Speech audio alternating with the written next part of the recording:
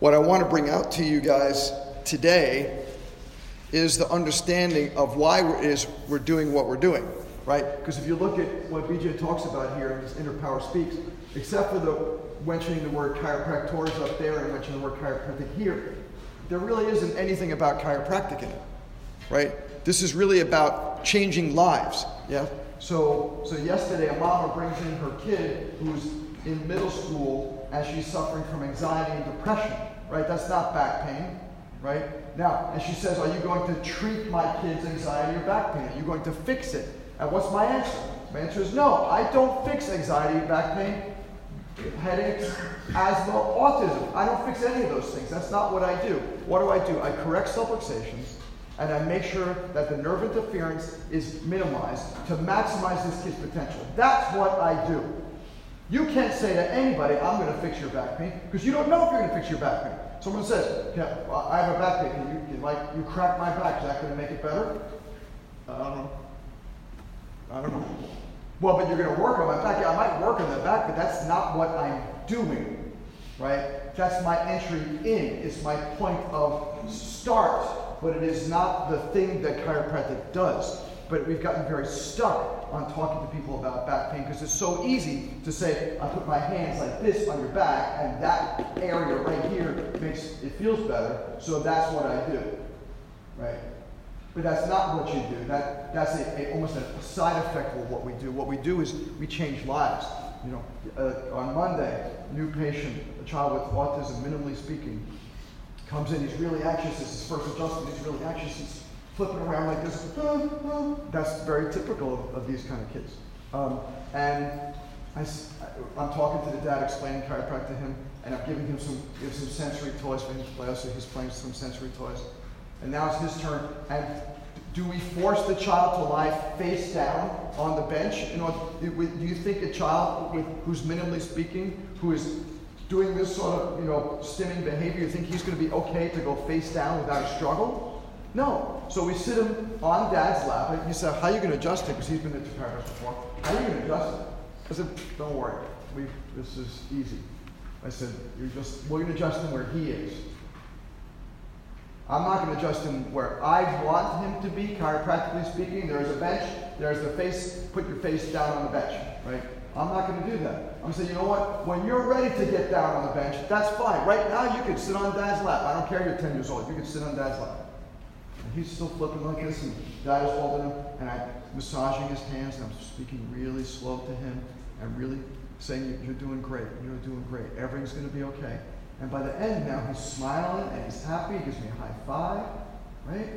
It's all a mindset because I'm not looking for what in the health communities call a deliverable.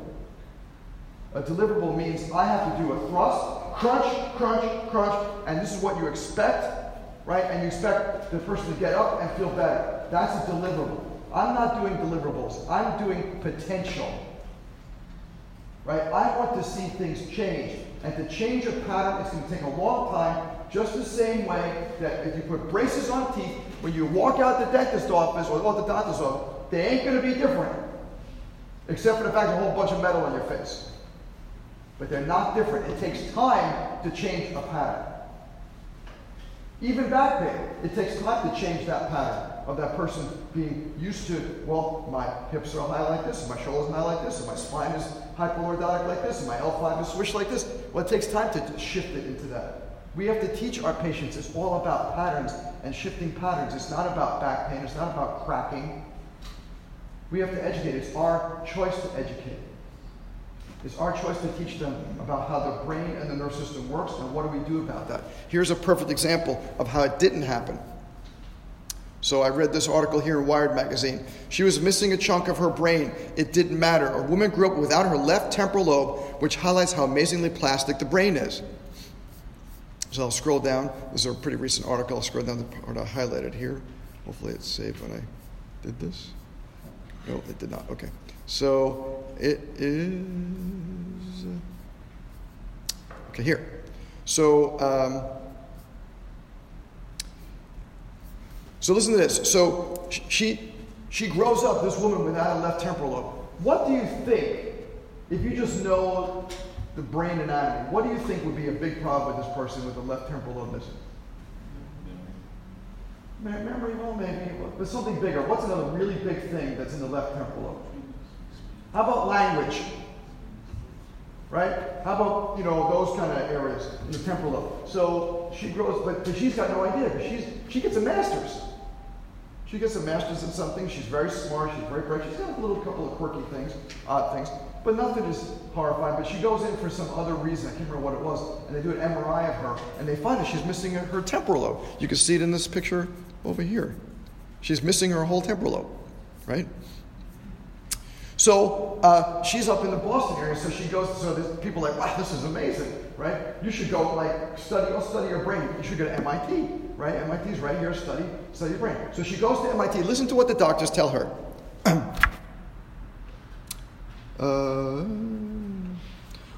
Over the years, she says, doctors repeatedly told her that her brain doesn't make sense. One doctor told her she should have seizures or she shouldn't have a good vocabulary, and he was annoyed that I did. They made so many pronouncements and conclusions without any investigation whatsoever. Isn't that sad? Isn't that sad? And this is exactly like in my brain saying okay, you got a child on the spectrum who's sitting there flapping, and lie him down. You hold on to his head, you hold on to his feet. Let me just push these things, because this is how it's supposed to be. Right? Chiropractic says there's a bench, you lie on it. Right? The temporal lobe missing says you shouldn't speak. You shouldn't have good vocabulary. So could you imagine? This is just like when people, I don't know if you ever realize this, the Wright brothers in 1902 when they flew the first airplane. Do you know there are people that watched the airplane fly and said, this didn't fly? There are people from the bank, and they were trying to finance from the bank, and they watched the airplane go in the air, and they said, we want you to finance this. You can see we have some amazing potential. Well, that couldn't happen because it's too heavy. You can't fly, only a bird can fly. Wait. We were just in the air. Did you see that? Yes. So, don't you think that we can do this? Well, no, because it's not possible. Right? Well, you shouldn't have a master's and have good vocabulary because you're missing your left temporal lobe. Right? You shouldn't, so it can't be. Could you imagine people, and that was 1902. This is 2022. How do you be so ignorant to say to someone who has a master's, who is obviously quite capable, that you shouldn't have it, and to be mad about it? This is really upsetting me because I know the temporal lobe, and the temporal lobe says you're supposed to, that's where the center of all speech is, right? So I look at this kind of stuff, and I say, this, to me, is a missing link in healthcare.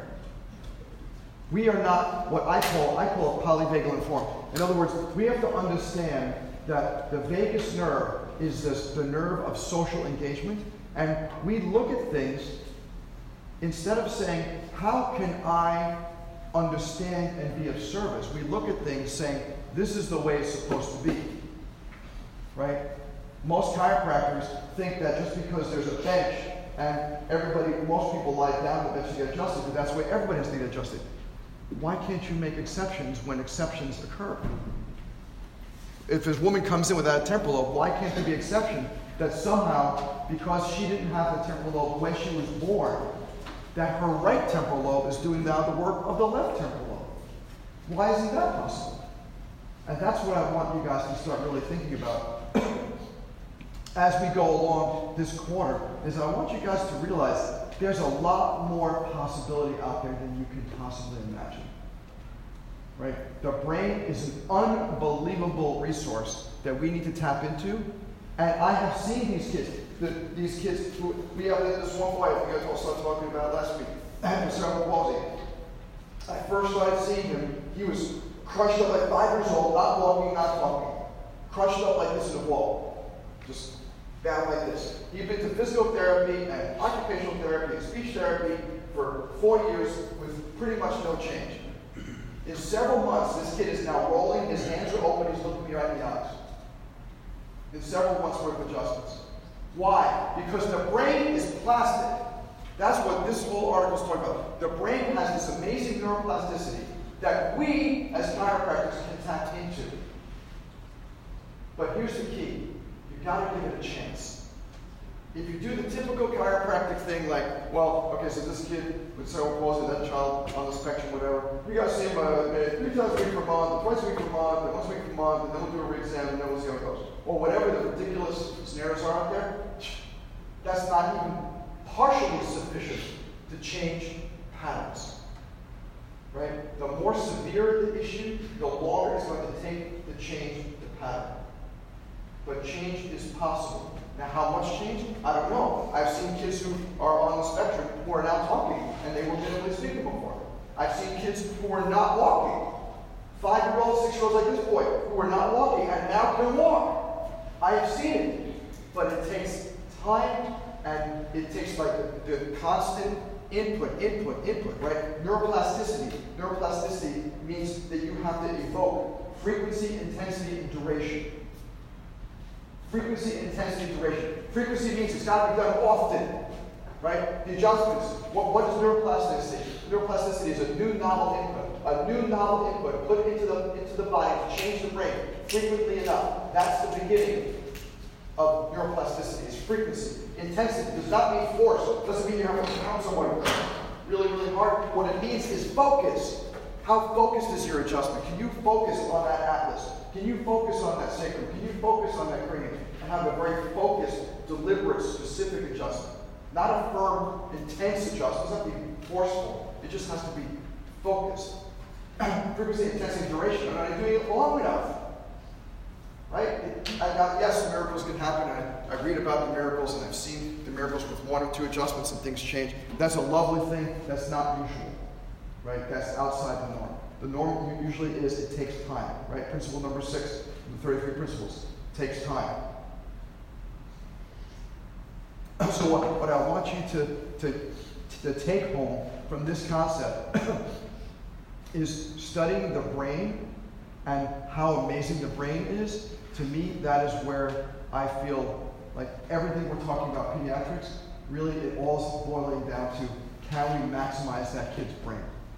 The kid comes in yesterday who had tonsillitis, and then we need to have his tonsils out. My goal is, I have no idea. I don't know. I'm not a pediatrician. I'm not an ENT surgeon. I don't know. But I do know one thing. His immune system shot. What controls his immune system? The brain. Right? It all boils down to the brain. Everything boils down to the brain. Even back pain.